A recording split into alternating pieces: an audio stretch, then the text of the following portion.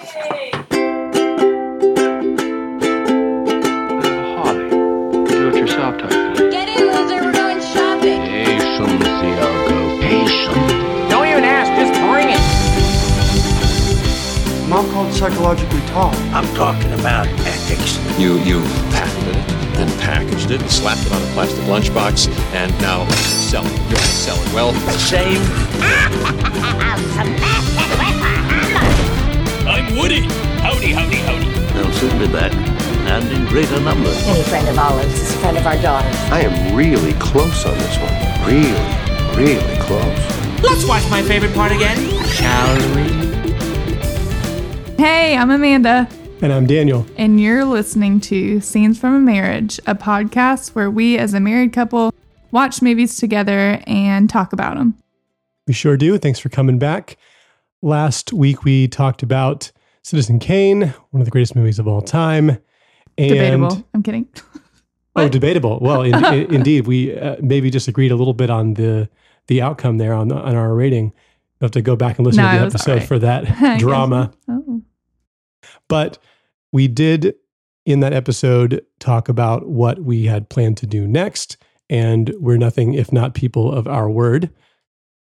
Amanda, this is one that you've been talking about for a while. Every time it comes up, you're surprised that I haven't seen it.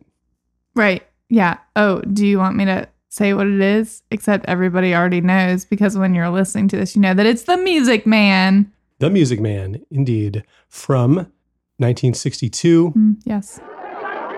Folks, listen. May I have your attention, please? Attention, please. I can handle your trouble, friend. Now you know I can. Oh, yes, I can. Please observe me if you will. I'm Professor Harold Hill, and I'm speaking of a big fat picture, The Music Man. I say Broadway's biggest long-run hit is coming right here to your screen. Yes, Professor Harold Hill's on hand. Now for a peek at The Music Man. Not a big peek, just a little peek at the wonders that await you in Technicolor. Are you out there? And you? And you?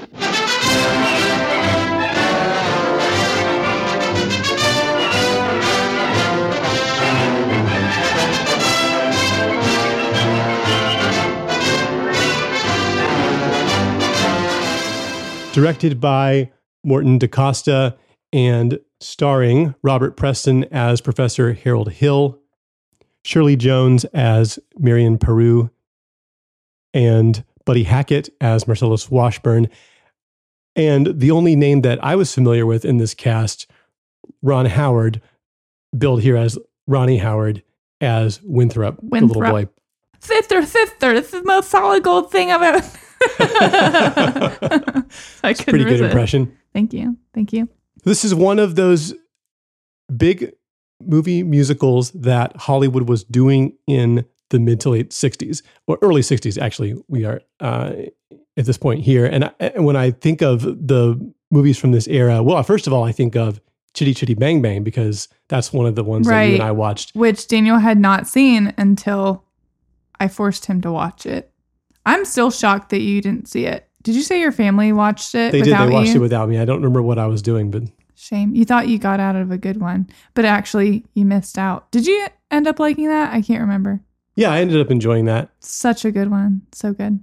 That strikes me as similar in some ways to this, because it's a really kind of lavish production. It's a long movie.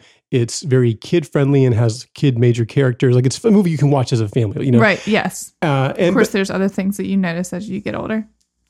True, and we'll probably talk about some of those with this film. Mm-hmm. But it's in the CinemaScope. It's in a really wide format, which was something that was also really popular at the time because movies were trying to compete with television. And one of the things that they wanted to do was, you know, okay, well, we have this really big wide frame that you can't get that on your little set at home.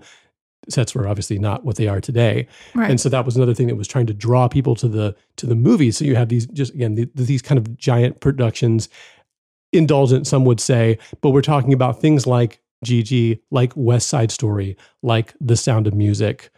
All of those are kind of in this vein, I feel like. And so this was, as I mentioned, directed by Morton DaCosta, not a name that I would recognize. He's only directed 3 features, came out of the theater, and indeed, The Music Man is based on a stage play by the same name. And the writer, Meredith Willson, from what I understand, I've never seen the play. The movie is quite similar and keeps most of the songs and dialogue intact from that. I'm only familiar with it because I was in the play. Okay, I guess we'll go there. So I was sorry, before. sorry. I know. Well, that was. I mean, my first question really was going to be as we kind of get into the discussion. Why was this a key movie for you? So tell us your background with it. All right. So when I was in 5th grade at Wendell Elementary School, I was actually in 2 plays. I was in Kids, which I feel like it was a play. I feel like we took some different things from like Bye Bye Birdie and other things. But then I was also in The Music Man because I think we did 2 plays each year. And so, I was in this one and it was a lot of fun. And this is middle school? Nope, 5th grade, elementary school. Yep. So our drama teacher was Rob Jenkins. I remember our dance teacher was Nikki Coates, throwing those names out there. I wonder what they're doing now.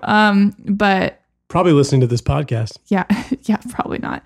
But yeah, I was a Pick a Little Lady for anybody who has actually seen the movie. I don't know if it had a name. I don't know. I was just one of the Pick Little Ladies. Which, for those who have not seen it, might need to have that broken down for them. I did before we watched it. Okay, the Pick Little Ladies are a group of ladies who are basically the gossips of town. And it was, it consisted of the mayor's wife, Yuli McKechnie Shin, Ethel Toffelmeyer, which was Marcellus's girl. Oh, you know all the names. I remember them. And also because we just watched the movie last night, so there's that. But I don't know, the other ones aren't notable. I remember my friend Laura Smith was Marion, and then Jonathan Barnes Smith was Harold Hill, and then other people were other things. Now, did you do a lot of theater while you were in school? No. Is it something that you cared deeply about? Or? Well, no, I feel like, okay, so I don't know what it was like at your schools. I know that you were homeschooled for a little bit. Yes, and when I was in high school, we had basically no arts at all, so I didn't have a chance to do... Because you only had a few people in your school. Right, I only did like church Christmas plays and such. Oh, yeah. Well, at Wendell Elementary, I remember we were known for putting on really good plays. So we had like Carver Elementary and I don't know who else, like come over and they would see our plays. But I don't know if I just remember this as a small child thinking that it was really amazing or if it actually was. I'd have to inquire with my parents to see if it actually was good. What, in terms of the production? Yeah, I just feel like it was really great. It was so much fun though, because yeah, it's like if you were popular, that's what you did. Like you were in the play. Isn't that weird? It is kind of funny. Gosh, or like in the band, like in middle school, it's like we weren't band geeks. It's like the popular kids were in band. So not marching band, or yes, marching band. No, we didn't have a marching band. It was just band. Like I just remember a lot of my friends were. I mean, I don't know if I'd say I was in the popular crowd, but like I knew a lot of people. But yeah. So you were a Pick a Little Lady. Were you also in the chorus? Like, did you sing a lot of the songs throughout the musical? Yeah, I mean, if you were in the play, you were singing the big numbers. Right, that makes sense. Yeah, I mean, I never had a solo part, but you did have to try out for the plays. So of course, I tried out for it and I got in it. But I was shy, but I really liked being in, the big production because it was just like a family. Like I've never experienced anything like it. And I mean, I still remember it to this day and like getting to wear the costumes and, it's a fun experience. Yeah. Yeah. Lots of practice, you get to know the people that you work with a lot. And then behind the scenes is fun. And it's like, ooh, waiting for your part. Yeah. I know. Man, that was so much fun. That's cool that you got to do that at that age. Mm-hmm. Yeah. So I am curious how did you hear of The Music Man or like mostly when you or somebody else said The Music Man? Because it's not something that was really on my radar in a big way. Huh. I guess I just figured But this is also really not my genre. But you were in like Seven Brides for Seven Brothers, which is a musical. I was in a couple of musicals in college, which I really enjoyed for a lot of the same reasons that you just kind of laid out. But the big 60s musicals, the Technicolor, like it's never really something that's appealed to me very much. I much prefer the eras both before and after it, like the black and white movies of the 50s and the new Hollywood movies of the 70s feel more interesting and more personal to me. These are big spectacle movies in a way that is, I think, a lot of times not all that interesting from a cinematic point of view, but we can get into whether or not that is, different in this case, or, how we kind of evaluate those things. But yeah, there's a lot of those that, I mean, if I had not been in Seven Brides for Seven Brothers, I probably never would have watched the movie. We watched it as a cast in the green room. Oh, okay. And like during the production, but that was the only time I'd ever seen it. So this is not something that I would have typically sought out on my own. Well, thinking about it, that makes sense now. Like, I don't think that you would have enjoyed this movie. I mean, I guess we'll see what you thought about it. But what did you expect before watching this movie? Any thoughts? I think, again, just comparing it to the kind of most recent something in this vein that we did, which was Chitty Chitty Bang Bang, I was, thinking that you're going to have kind of spirited, fanciful musical numbers, and you're going to have some choreography to go along with that. But I really didn't know what the adjoining plot was going to be that kind of connected everything together. I honestly had no idea. I definitely didn't think that the titular Music Man would not be a music man. So right. let's talk about this just kind of on a high level, what we're talking about here. So, okay. The Music Man is the story of quote unquote Professor Hill, Harold Hill, who is not a professor. He is a con man, and he goes from town to town running grifts and schemes, and then, takes his money and runs. And he, in this, has concocted the most cockamamie, most difficult, most unlikely, and seemingly low reward, high risk scheme to come into a town, drum up controversy so that he can start a boys band, have all the town people order instruments and uniforms for their kids, pretend to have a band for 4 weeks, then take the money and split. I don't know how this works. I don't know how he tends to make a profit on this. I never understand that. Like how, what? I feel like there are easier ways to make a buck. Yeah, there are. Also, I mean, are they paying him for the uniforms? Where is he getting the uniforms? Right, because he's got to have some overhead. Right. Is the crime that he is just charging way too much for uniforms? Oh yeah, for sure. So he comes into town, and it's Iowa, and everybody in Iowa is kind of stubborn. They're stubborn guarded, Iowans, stuck in their ways. They don't want to have any fun, and he immediately runs into his old pal Marcellus, played by Buddy Hackett, who kind of assists him in getting the scheme rolling. And he also runs afoul of the local librarian, who played by Shirley Jones. Marion is her name. She's the only one who immediately sees through him and resists his constant advances. So over the course of the movie, he tries to perpetuate this scheme and get out of town. But naturally, he also begins to fall for Marion, and we have to see what his and then she's got is it a son, a little brother? It sounds like a little brother. Okay, yeah, I wanted to ask you about, or did you want to continue to explain? This is Daniel explains the plot. No, I'm giving the broad. That's all I'm going to say. That's the broad strokes. You can get into the details, but oh gosh, okay. So who is Winthrop? Winthrop is her younger brother, and I was gonna ask what do you think the age difference is on that? Because when I've watched it, I was like, seriously, what's the age difference? What do we think? 16, 18 years, something like that. Because do we think that she's 26? Because he said, is that what she says? Well, he said you've something about 26 years, like you've looked 26 years. I don't know. I've missed out on this for 26 years, something like that. Right. And I We was like, assume does that she's mean mid that to late she's- 20s. Yeah. And he looks like he's about 8. Yeah. So that's a pretty big difference. That's a big difference. How old do you think her mom is? Yeah. Anyway, I was just like, what an age difference. But anyway. But I mean, she could be in her late 40s potentially. That's true. Yeah. That age difference is the same as kind of between my grandmother and my great aunt. They were like 18 years apart. I guess it's not that far-fetched because I mean, I know people who have siblings who are like 15 plus years older than them. So. And he is her son. They got the red hair and everything. She's right. Irish. No, she's Irish. That's what. Yeah.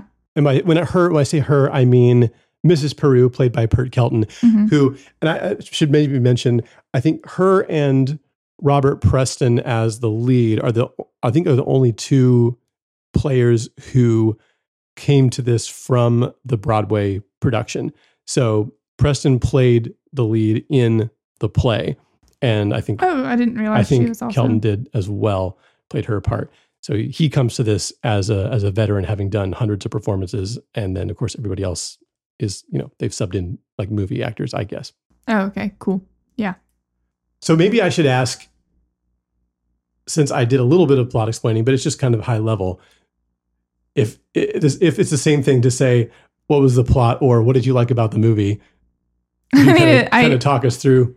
You want me to tell you? I mean, you already explained the plot. That's what I would have said. I'm probably more experienced in knowing it since I had to actually be in it. Well, in that case, what we could do, maybe just walk through and talk about kind of how the movie unfolds. Yeah. Because I think there's interesting things to kind of call out as we go. I'm interested in what you thought about the musical numbers, about a lot of them. Okay, so let's start off. So it starts off on a train. Let's rewind. I want to start before that. It starts out with a stop motion opening sequence. Oh, yes. I think it's kind of interesting. I do like that. They lay out toy soldiers or something and move them in, individual stills. You thought it was like Drumline? It reminded me of Drumline only because they do the shapes on the field. I thought this is one of your movies because that's because of the formations on the field. That's a common theme in these Amanda movies. Only 2. Did they not do it in like Pitch Perfect or anything like that? Well, they didn't like spell out 2000 or anything. Okay, fine. That's anyway, fine. the dance. So then we go to the opening number, which is on the train. Right, on the train. It's a bunch of salesmen on the train, and it's the first musical number. And it's actually, I don't remember what the name of the song is called, but it's where it might be called But He Doesn't Know the Territory.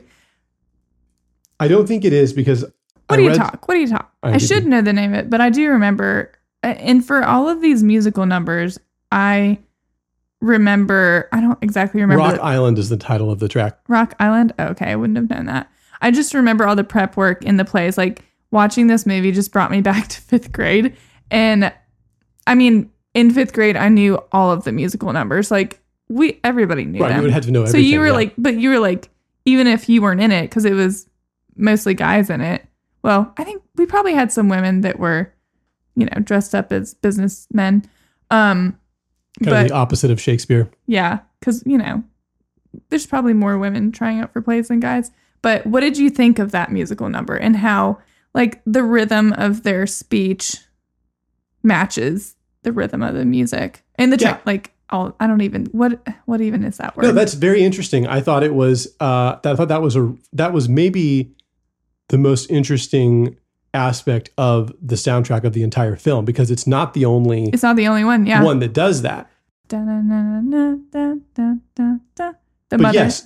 train scene is the first one. There's also the one with the chickens. The Piccolittle is really they're imitating the barnyard chickens. And there's others as well. The mother and daughter with Amaryllis playing she's playing the piano. I think so. There's a lot of what we would call diegetic sound in the reality of the scene, and the music numbers are matching up to that or mimicking it in some way.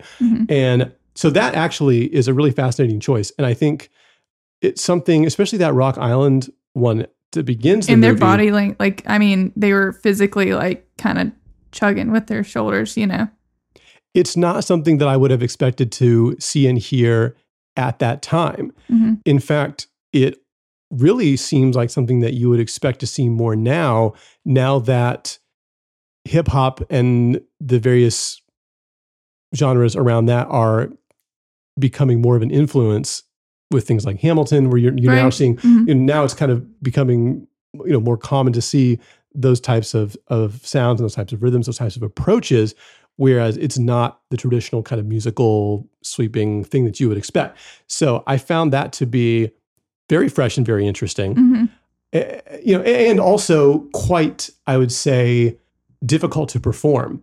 There's I can imagine. Of very kind of quick. Very quick. Lyrics. So quick that we can't even catch what they're saying during the musical number.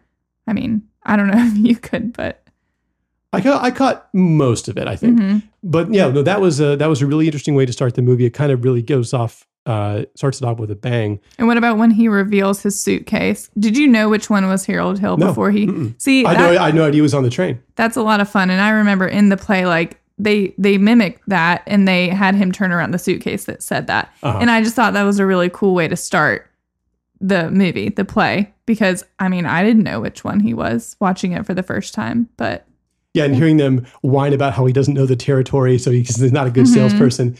No, that's a really fun number. It's very original, and yeah, it gives you high hopes for where the movie's going to go. Right. So then he enters into River City, Iowa, and then he meets Iowans that are stubborn. Were you writing down any of the comments? Because I saw you write something down. I wasn't. I wrote down. Well, I think when we started that, I was still writing my notes from the train scene. Okay. I was writing about how it's a great character intro for Hill, and I was writing about how there's kind of bad green screen because outside the train's going by and you can tell it's all just matted blue screen. Yeah. Anyway, no, and then my next note is that he's a stalker, but we haven't got there yet. Go on. How is he? I mean, he is, but the moment he sees Marion, he like follows her home, and it's it's just kind of a super creep about very that. Creepy. He let's see. So what's the next musical number is Iowa Stubborn. Okay. So that's when we learned that the Iowans are stubborn. That one was a fun one. That was a fun musical number to do. Did you think they did a good job kind of introducing this is a tough town for him to crack? Sure. Yeah. From a story perspective, it works just fine. There's a lot of those songs in the front that are still kind of introducing you to all the major players and all the major conflicts. You get that at least up through Goodnight, My Someone. But yeah, that's a fine kind of just intro song, like Belle or whatever. Right. So he needs to create a way. Prim is doing crazy things. We always have to give her a shout out. She wants to play some video games. Okay. So then Harold Hill needs to create a way to get his in to sell his boys band. Yeah, he keeps getting shut down. The Iowans are not the most welcoming. Mm-mm. He has to figure out a way in. And so he does this by basically becoming a soccer mom and yes, he does. Capitalizing on moral panic by finding out that the town has acquired a pool table. Right. So there's trouble in River City with a capital T, and that rhymes with P, and that stands for pool. Stands for pool. Sorry, I don't know the songs. I only heard, but that's another really good number. Oh, I love that and one. And very, again, well performed by Preston, who has a lot of lyrics to get through there, and he's performing that quite capably. I really love the facial expressions from the River City Iowans, and how Marcellus, did you notice that he was like pulling out a comic book from the back of the kid's pants or whatever, and just like he was in it the whole time. Yeah, the kid got in trouble for reading Captain Whiz or whatever the guy. Or like I don't know who it is, buttoning his knickerbockers below the knee, and just stuff like that. That was a lot of fun. Should I ask? Reminds me of childhood.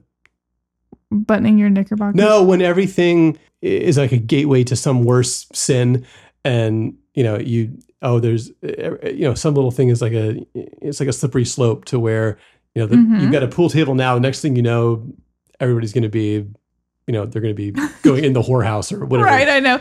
And then pans over to the boys in the window when he was calling attention to that, but that was very convenient. He asks Marcellus to alert him when the piano teacher comes out, which is where we get to the part where his stalking comes in. Yeah, I'm not really sure why they feel the need to really wear out the finger piano, but I don't know. It was just a thing. But yeah. Then he seizes upon her and just follows her home. And this is not remotely the last time in the movie that he will be very aggressive towards her. Yeah, and she does a good job turning him down. Which, she does. Yes. At least until the halfway point. Oh man, we'll get there. Anyway. So yeah, I wrote down stalker. And then we get to the kind of intro of her family situation. She goes home and it's her and her mom and a piano lesson. Aemilius? What's her name? Amaryllis. I wrote that down with a question mark, just like I said. Amaryllis. So there's a little girl who's taking piano from her. And then we get another one of those songs where every time she's plunking a key. Yes, I love that scene, especially when they correct her on the last key each time. That's a lot of fun. And then when they go to the Goodnight, My Someone, and she does, did you like her bringing her arm over her head with the bing? The girl also looks really familiar. I wonder if I've seen that actress before. I need to look up and find out. Did you like that? Did you like those scenes or? I enjoyed that scene. I wasn't a fan of the song when they're both looking out at the moon or whatever. That was very strange. I feel like, and Shirley Jones, if she's singing the songs, is a great vocalist. She does an excellent job with all of her stuff. But her songs are really boring. They're so boring. Every time she gets a solo, it's just, it's kind of like, skip forward. Okay. Yeah. Those are the ones I'm like, oh. And also, you're probably confused because you didn't know if Amaryllis was Winthrop's sister. Right. I thought that maybe we should go back and watch it. I thought that when he came up, he said she was his sister, but I very well could have misheard that. No. So Amaryllis was one of Marion's piano students, I assume. But then it's like she is apparently in love with Winthrop, which, okay, this small child. But they can have crushes. They can have crushes too, but she's also laughing at his lisp. So this is where we find out that Winthrop, the little brother, has a lisp, and he does not say more than 3 words a day. Doesn't like to talk, apparently, because he is aware of his speech impediment. Poor thing. So this is when we're like, oh, okay. So this is another way that Harold Hill can probably get in there. Right. This is very key. Very key. There are 2 more. Well, there's more than 2, but there's at least 2 more major characters. The mayor of the town and his wife, Mayor Shin, played by McKechnie Paul Ford. And then, yes, the humorously named Eulalie McKechnie Shin, played by Hermione Gingold. Hermione? I guess. I don't know if that's pronounced correct. But I don't know, but I feel like she looks like a Hermione when you see that character. You see that person. But she confronts Marion, who is the librarian. Oh, love that name for the librarian. Who is a little bit progressive and is letting the kids read classics that might contain things that aren't, the Berenstain Bears. And so Eulalie is giving it to her for letting the kids read, let's see, what is it? Balzac? Balzac. Cheap, cheap, cheap, cheap, cheap, cheap, cheap. Repeated because of the inherent humor of that name. Yes. So that's when we're introduced to Mayor's wife, Eulalie McKechnie Shin. I can't not say her full name. They say it every time, I think, They do say it every time. So you learn that the mayor is, I don't know, kind of a half-wit, he's not good with his words. He does not speak well, and he continually makes verbal flubs. Constantly, yes. So he mispronounces Pompeii, calls it, I don't know what it is, Pompeii or something. Pompeii. And He later says piano player. poop instead of... Yeah. Not a poop out of you. Oh, is that a peep? Yes. And yeah. So that's funny, but maybe for only so long. And then at some point, the professor takes over this assembly that is happening and pitches the boys band to everyone, which culminates in the big musical number 76 trombones. 76 trombones led the big parade while 110 cornets played the stage. Which is probably the best song in the musical. You think so? Well, I guess maybe I'm showing my hand, but sorry, it's 110 cornets close at hand. It's been a while. It's been since elementary school. I do really like that. I do really like that. That's the big centerpiece number. It is. It's a lot of fun, especially all the dancing. How do you like the choreography compared to, say, Chitty Chitty Bang Bang? I found the choreography was only haltingly interesting. And also, they don't have as many numbers that really focus on the choreography. Right. They have a lot of numbers that focus on the delivery of the lyrics. So that's as interesting as this conceit is, where the music is related to the scene in some way, like physically, that I feel like you don't have an emphasis on choreography and you don't really have an emphasis on melody. So both those can make it a little bit hard to get into. I found the choreography almost surprising when it did happen, because I was like, oh, all of a sudden they're doing a big scene with like flips and people coming in from the sides. And so much leaping and so much flipping. Right, but they had that on that number. They had it on the library number. They had it on Shipoopi. And that was those were like the big ones. So that's like 3 songs out of a 2.5 hour movie that really focus on the choreography. So it seemed like it was kind of downplayed to me a little bit.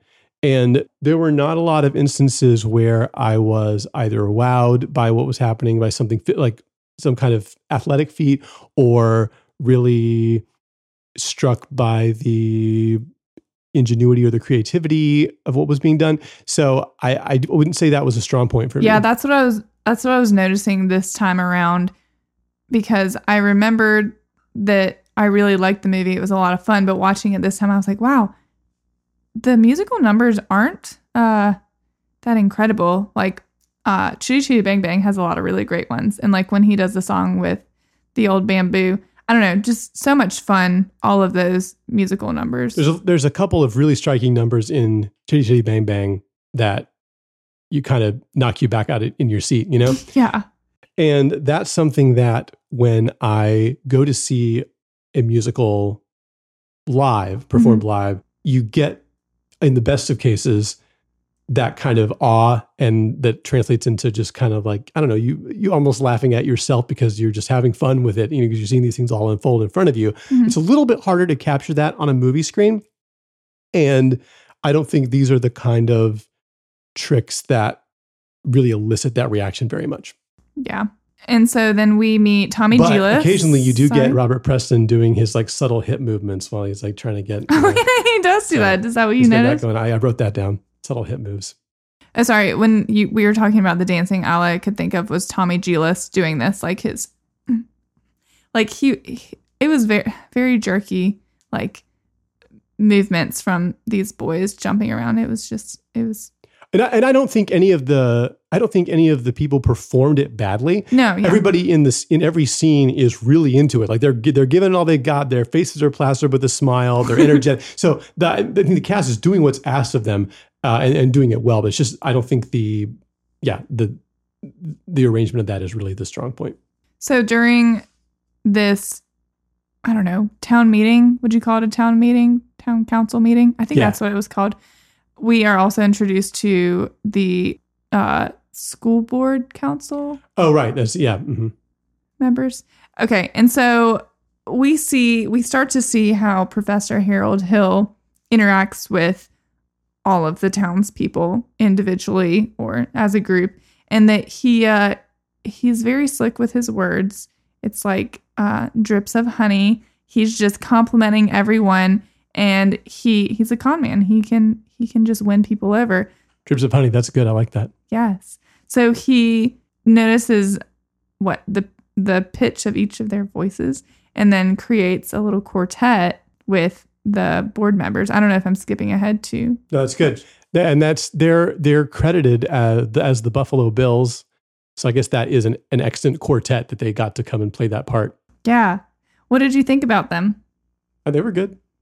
I mean, that was a good gag that he keeps getting them to sing instead of, following up on his credentials. Yeah.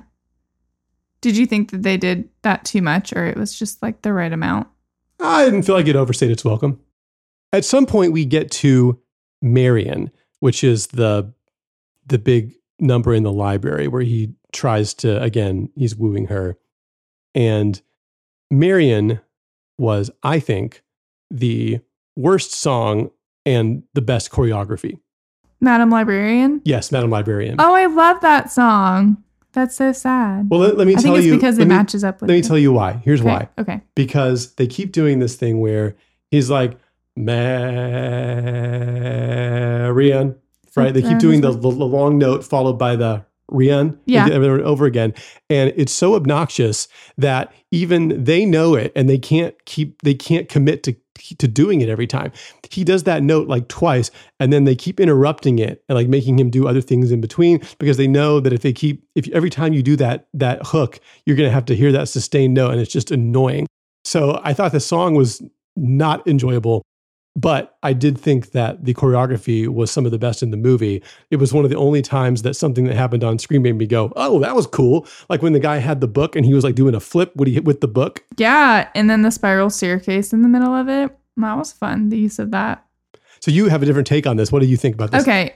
I really loved that song. And I think it's because of the dance number as well. But I don't know. I just think it's a lot of fun. And maybe also because it gets stuck in my head more than the other songs, because that's all I can think of. Especially when I like meet somebody named Marion, then all I can do is start singing to them in my head. Or maybe it's definitely not as catchy as like the 76 trombones. Right. I mean, I do have my like song Tourette's where if somebody starts to say something like 76, I can't not sing that song until I forget the rest of the words. But anyway, yeah, I enjoyed it. I didn't know that you thought it was annoying. Yeah, no, I thought that was super annoying.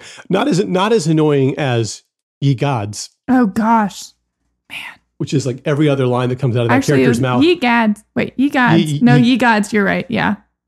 Which I'm like, who? And also the lingo, like the Tommy Giles. What does he say? Great honk. Great. He does. Does he say honk? I believe so. Great honk. That's weird. I've never heard that before, except for on this. It may be something that was changed from something slightly more offensive. You think so? Or was it great hog? No, I think it's honk. Huh. So we're getting close to the maybe the halfway point. I don't want to go through the entire plot, but I wanted to ask you a couple of things. We just talked about these songs in the front. I know there's some more in the back, like the Shapoopy and some other things. Mm-hmm. Do you have a favorite song and or a favorite number? Maybe you can highlight what really worked for you. I would say my favorite songs, or just like musical numbers in general, would either be Madam Librarian, the one that you hated. I didn't hate all of it. I didn't like that long note, but go ahead. I do like that. Oh, We Got Trouble. And then the Wells Fargo Wagon. Oh yeah, we haven't got to that yet. Yeah. So those three, I don't know. They're all kind of different. I mean, maybe Oh, We Got Trouble and Wells Fargo Wagon are a little bit similar in like the like peppiness of it. Mm-hmm. But I mean, I liked the dance, like the choreography for the Madam Librarian. Someone is trying to play fetch in here, and it's not Daniel. She is. Wow. She just brought us a hair tie. Are you getting this? I don't know. I'm sorry, where were we? You were talking about your favorite song and number? Maybe Wells Fargo Wagon is my favorite song. I don't know. Anyway, what are yours?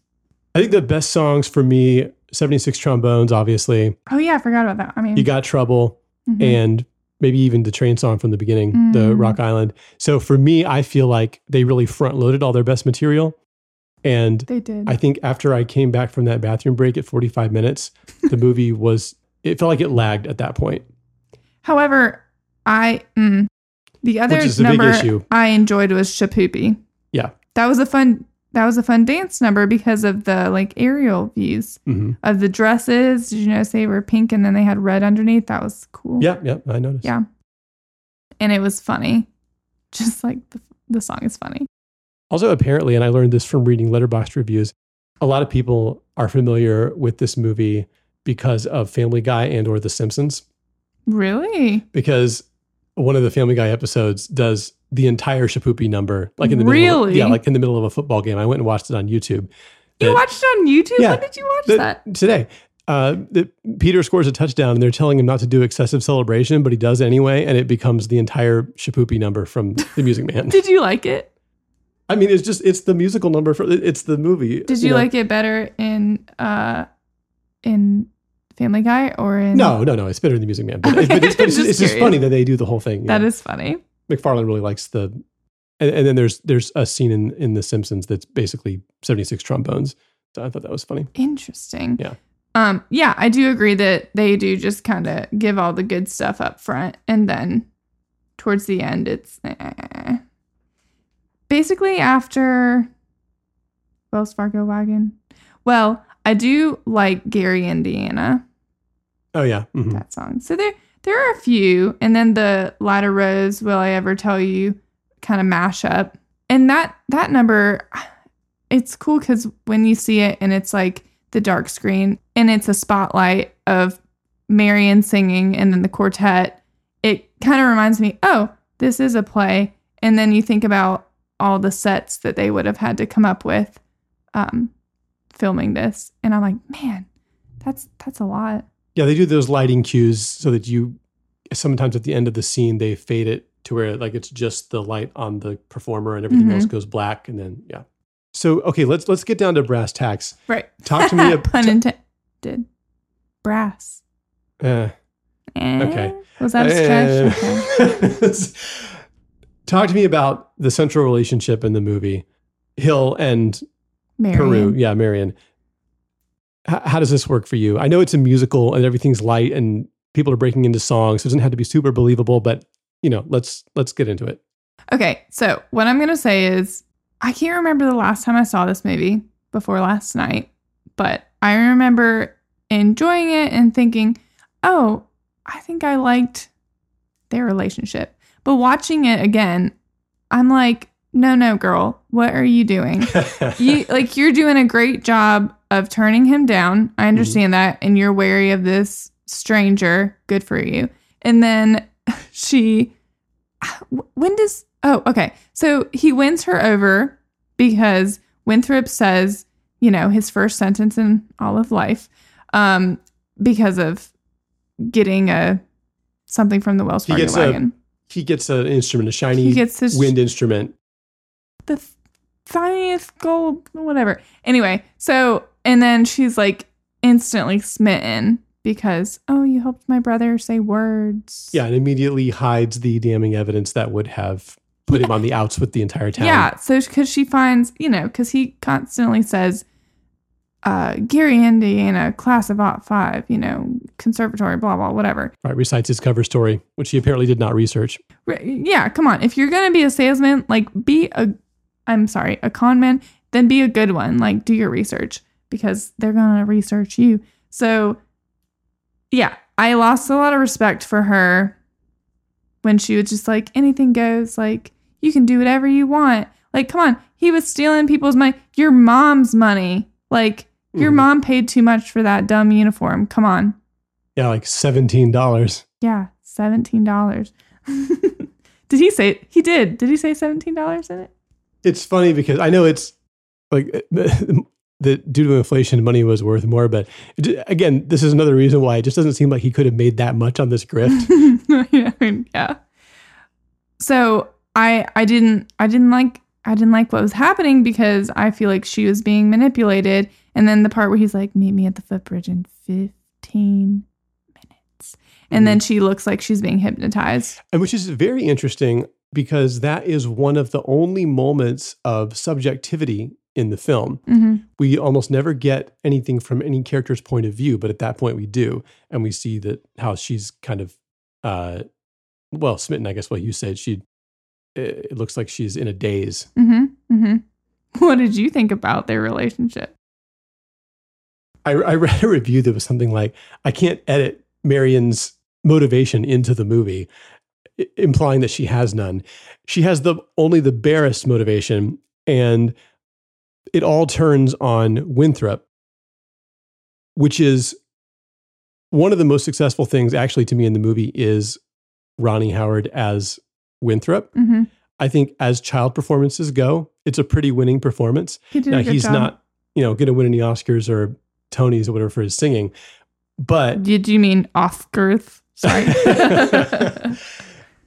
the fact that I think there's something that's emotionally that works about that, like when he kind of comes alive a little bit, that you can like if we don't buy that, then we've got absolutely nothing to hang on in terms of her changing her mind about him. Right, because that's literally the only thing we're given is little Winthrop is kind of he's kind of enjoying this being in a band thing, and which is from Professor Hill's perspective completely an accident. He didn't set out to enrich little Winthrop's life in any way. Nope. It just happened as a consequence of him, kind of being on the receiving end of this.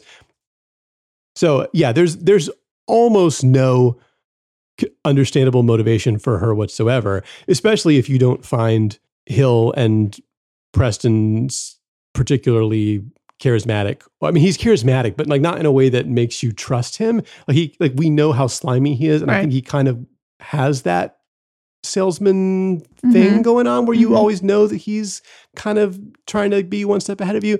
So yeah, I found that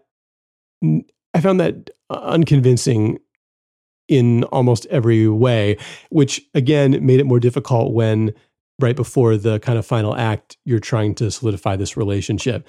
None of that really worked very well for me. I know it was like drawn out in the beginning, like the first half she hated him. No, I'm sorry. Maybe like the first 3/4 she hated him. And then the very end, it's like full 180. Oh, I love you. They both said, I love you. They spent like 0 time. So basically it's like The Bachelor. I'm kidding. Yeah. No, but, and then do you remember when she was singing the song Being in Love? I wrote this down. Her standards were pretty low. If he liked Shakespeare, I could love him until I die. Okay. Marion, that's a little dramatic. I did write down that line. I liked that. If he occasionally ponders what makes Shakespeare and Beethoven great. Yes. What she said. And I was like, well, you know what? That's good. I appreciate that about her. I feel like I could, I was like doing the Groundhog Day thing. Like me also.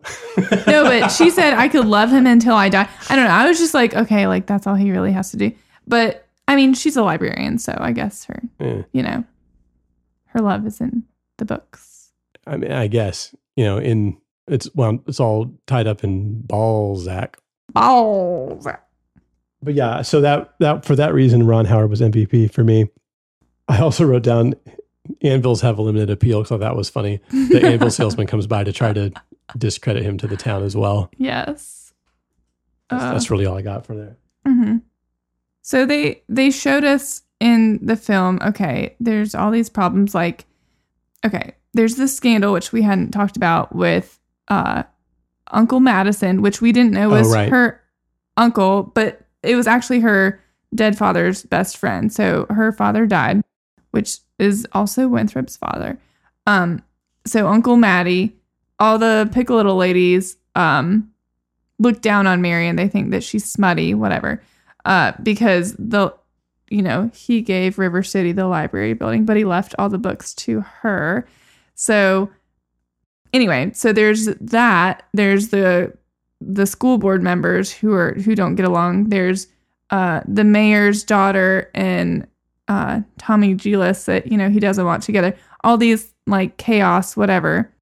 Right, he's supposed to be like he's supposed to be a ne'er-do-well or something, although he seems like a pretty nice guy. Yeah, he seems like a pretty good kid. But anyway, but yeah, so there's all these things, and I guess like what, the kids don't have anything to do all summer, so like he brought the band there. So I'm just stating all the things like, you know, okay, he did all these things to make the town better, but like, right, was it worth him conning the whole town? Well, no. Okay, so that leads me to basically the question I was going to ask you about. Well, there's two questions about the ending, but I'll get to this one first since it's relevant. Mm-hmm. What do you think? And I guess we can say spoilers. We're going to talk about the ending of the movie. I don't know how much there is to spoil, but anyway, it's The Music Man. And if you like musicals, you want to check this out. I believe it is available on, I think it's Apple TV is actually where it's streaming. Yeah. But you can rent it on most of the major platforms. We rented it on Apple TV. You can rent it on Redbox, Amazon, and I'm sure there's probably a DVD, a Blu-ray. I didn't check, but I assume there is. All right. So yeah, the ending of the movie, what do you think the moral of the story is? Given that Professor Hill, which is not his real name, by the way, it's Gregory. We find that out because the other guy tells him, you know, Marcellus who knew him before. Given that he is essentially redeemed on the strength of the fact that like some of the things that he did had good residual effects, even though he had no actual good intentions. Right. What do we take away from that? What does the movie mean?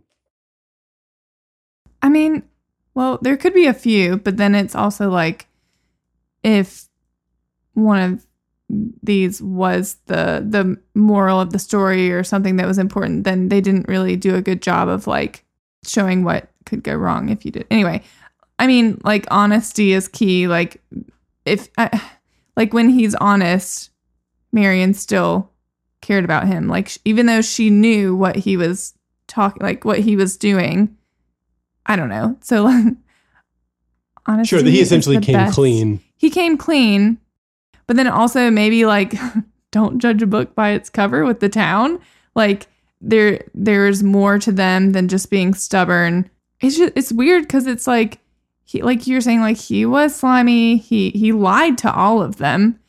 But then it's like they forgot all of that when they saw the band playing. So it's like their kids were important to them. But I'm sorry, like isn't like trust and like isn't trust more important? Isn't honesty important? Isn't that like you're literally teaching your children this lesson that it's okay to lie to a town as long as you deliver with a crappy band? I don't know. It's just funny because it's like literally he was lying and all the kids saw that. Even Winthrop said like Yeah, they recognized it. They were keen enough to know what was going on. Yeah. And so it's like, okay, he was like, yes, I'm a liar. Like, yes, whatever. And then it's like, okay, like, I guess they forgive him. So are the kids learning, oh, I can lie to people, but then I can say that I did that and then I'll be instantly forgiven. Are there no consequences to this? That's just it. There's basically no consequence. Yeah. Because he is, so part of his redemption, quote unquote, is he's willing to be caught for his crimes in order to stay with her and not run. So he evidences some loyalty then to, you know, to her. Barely though. Barely. And then he doesn't suffer any consequences because the kids come in, and I think the movie knows something about human nature in this instance, because I thought this was actually probably the best way this could have gone, that the kids don't play well and that the parents are absolutely just fawning over them regardless. So that's accurate, I think. But no, essentially then he just gets to lead his fantasy band. So then I want to ask about this. What do you make of the ending? Because we get that moment where you get a jump cut that's where they get these new uniforms and then they're marching down the street.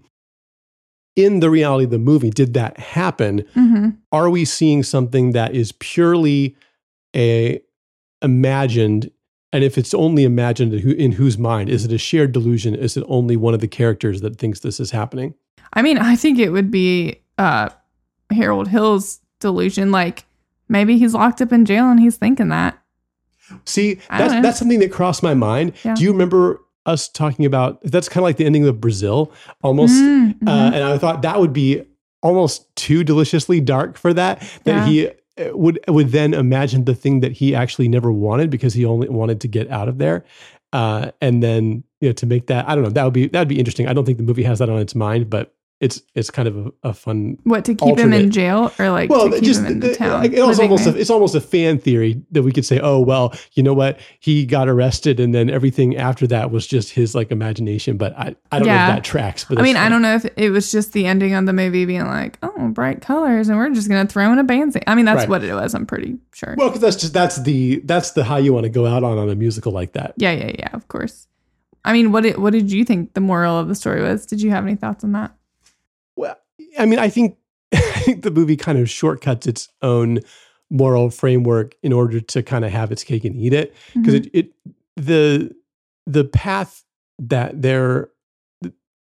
in terms of the characters, the path that they take from him being a scoundrel and kind of having a redemptive moment and then her eventually falling for him, that's also prefabricated. It's obvious from step one, just like a rom-com, they're going to get together. There's not really any, so I don't think they even really bother to do a lot of the work that gets us there. They just assume we're going to follow that track and it's something that it's there to hang all these numbers on.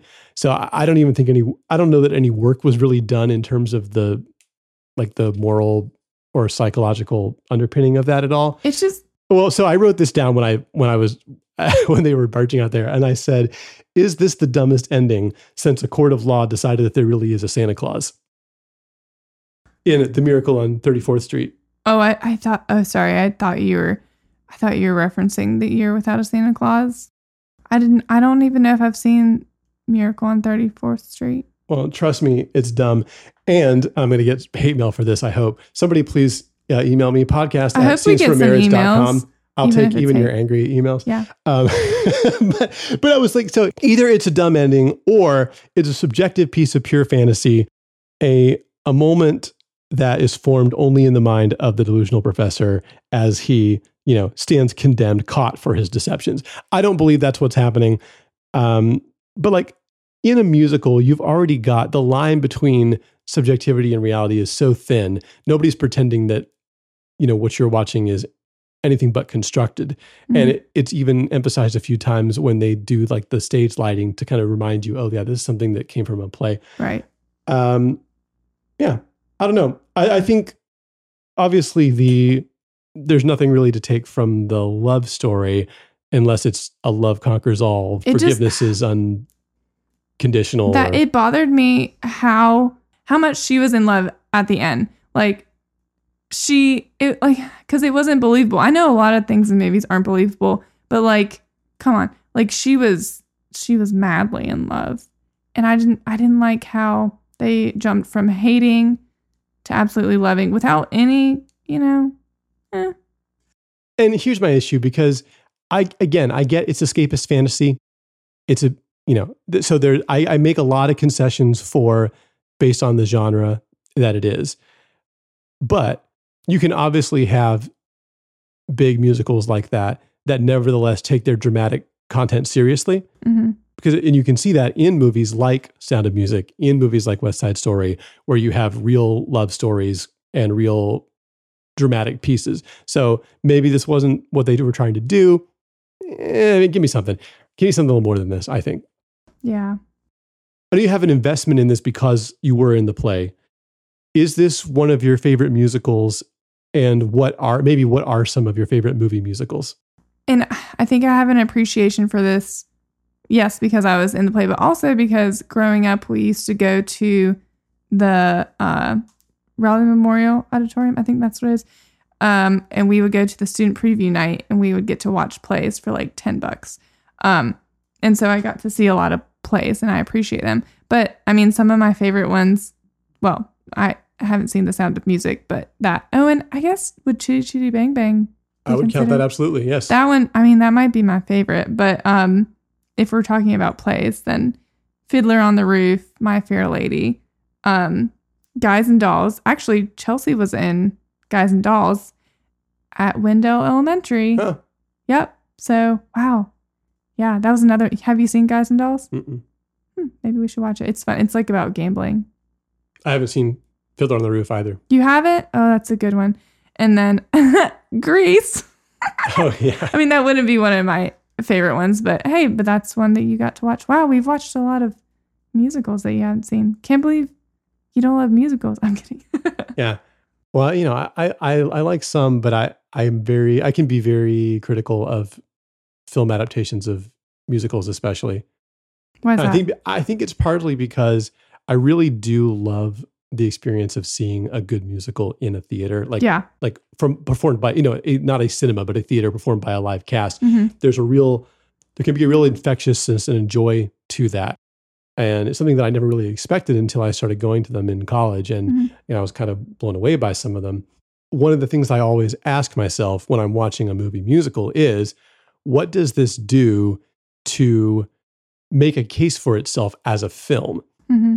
You know, is it just that they wanted to, did they have a commercial reason, like, oh, more people were going to come to this that wouldn't come to Broadway, more people are going to be able to see it, we can make money doing it, you know, versus do they have an artistic reason to bring a particular thing to a screen, and do they do the work to make it transcend that medium? So I'm always looking at these things in a way of saying, okay, are they presenting this in a way that takes advantage of the medium of film?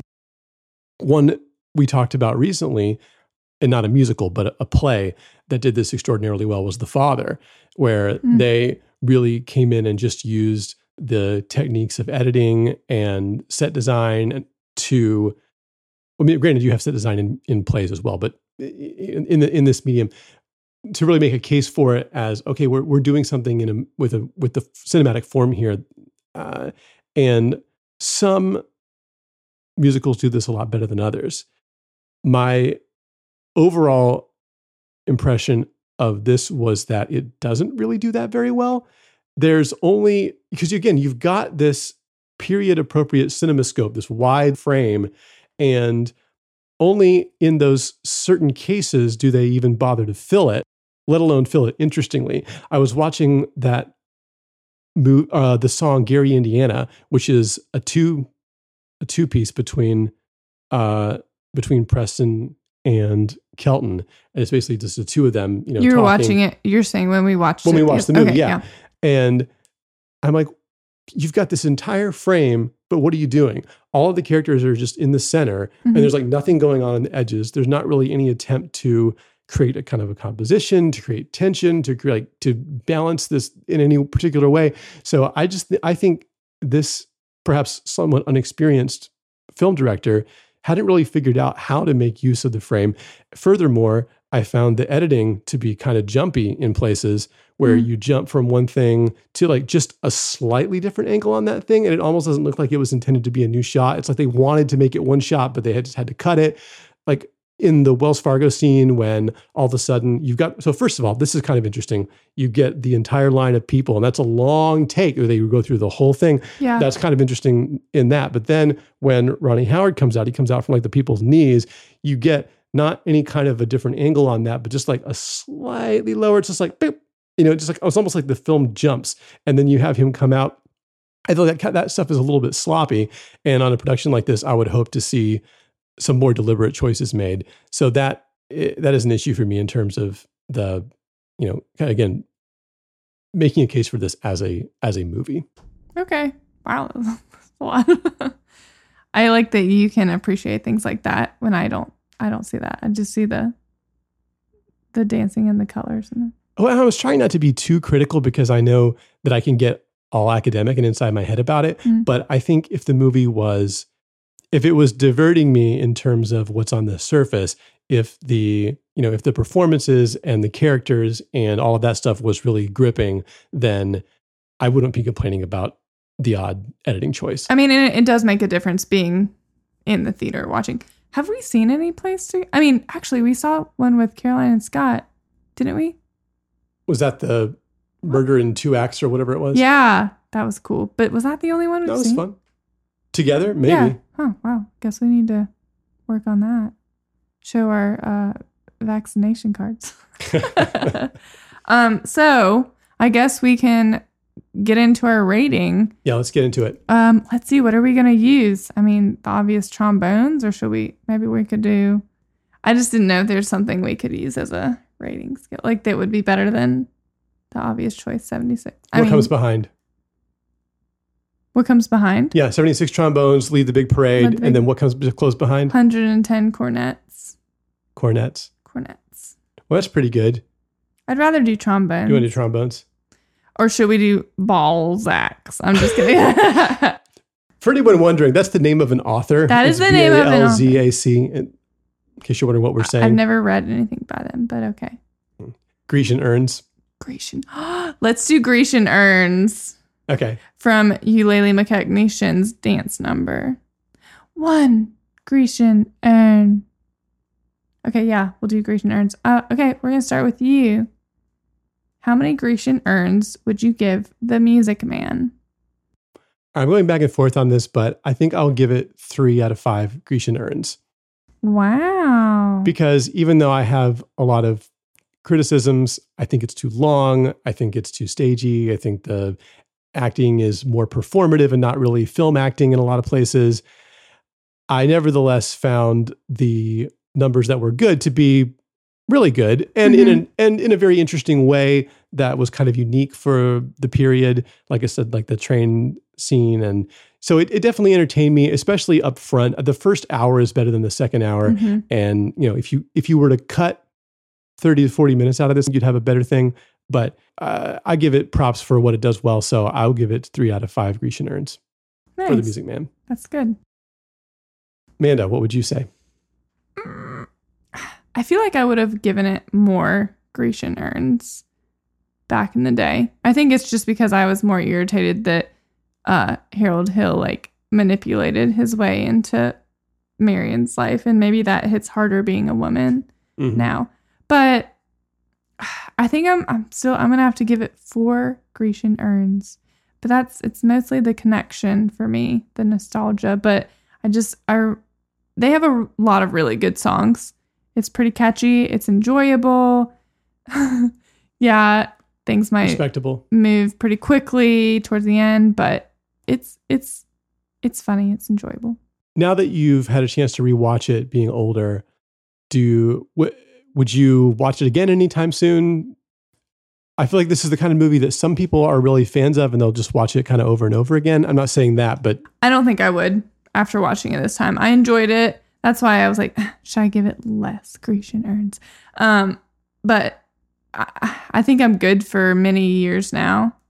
I think I'm good. I mean, I'll probably be singing those songs in my head for a while, but I don't think I could sit through. How long did you say it was? 2.5 hours? Yes. Yeah, it's too long. I could watch several episodes of like Never Have I Ever. And you sure could. You watch like half a season in that amount of time. I sure did. Woo, so good. Speaking of which, let's now move on to The Nightstand. A little time for us to be able to talk about anything else that we've been watching or reading that may not get an episode. Amanda, what's on your nightstand? Well, it's funny that you ask because it's happening right now. Bachelor in Paradise. So this isn't like a suggestion for anyone to watch it. However, maybe it is. It's going on right now. I'll just catch up later. But I've been watching... Okay, I can't say like I've been watching because I've only watched 1 episode of Bachelor in Paradise. But I'm just going to say that it is so much better than watching The Bachelor or The Bachelorette. Like so much Either better. one. Okay. Yeah, because there's more guys, there's more girls. And also I like that it doesn't feel scripted. Doesn't feel as scripted because like how can you possibly do that with so many people? I mean, they can... because of movies. Okay. What? I mean, yeah.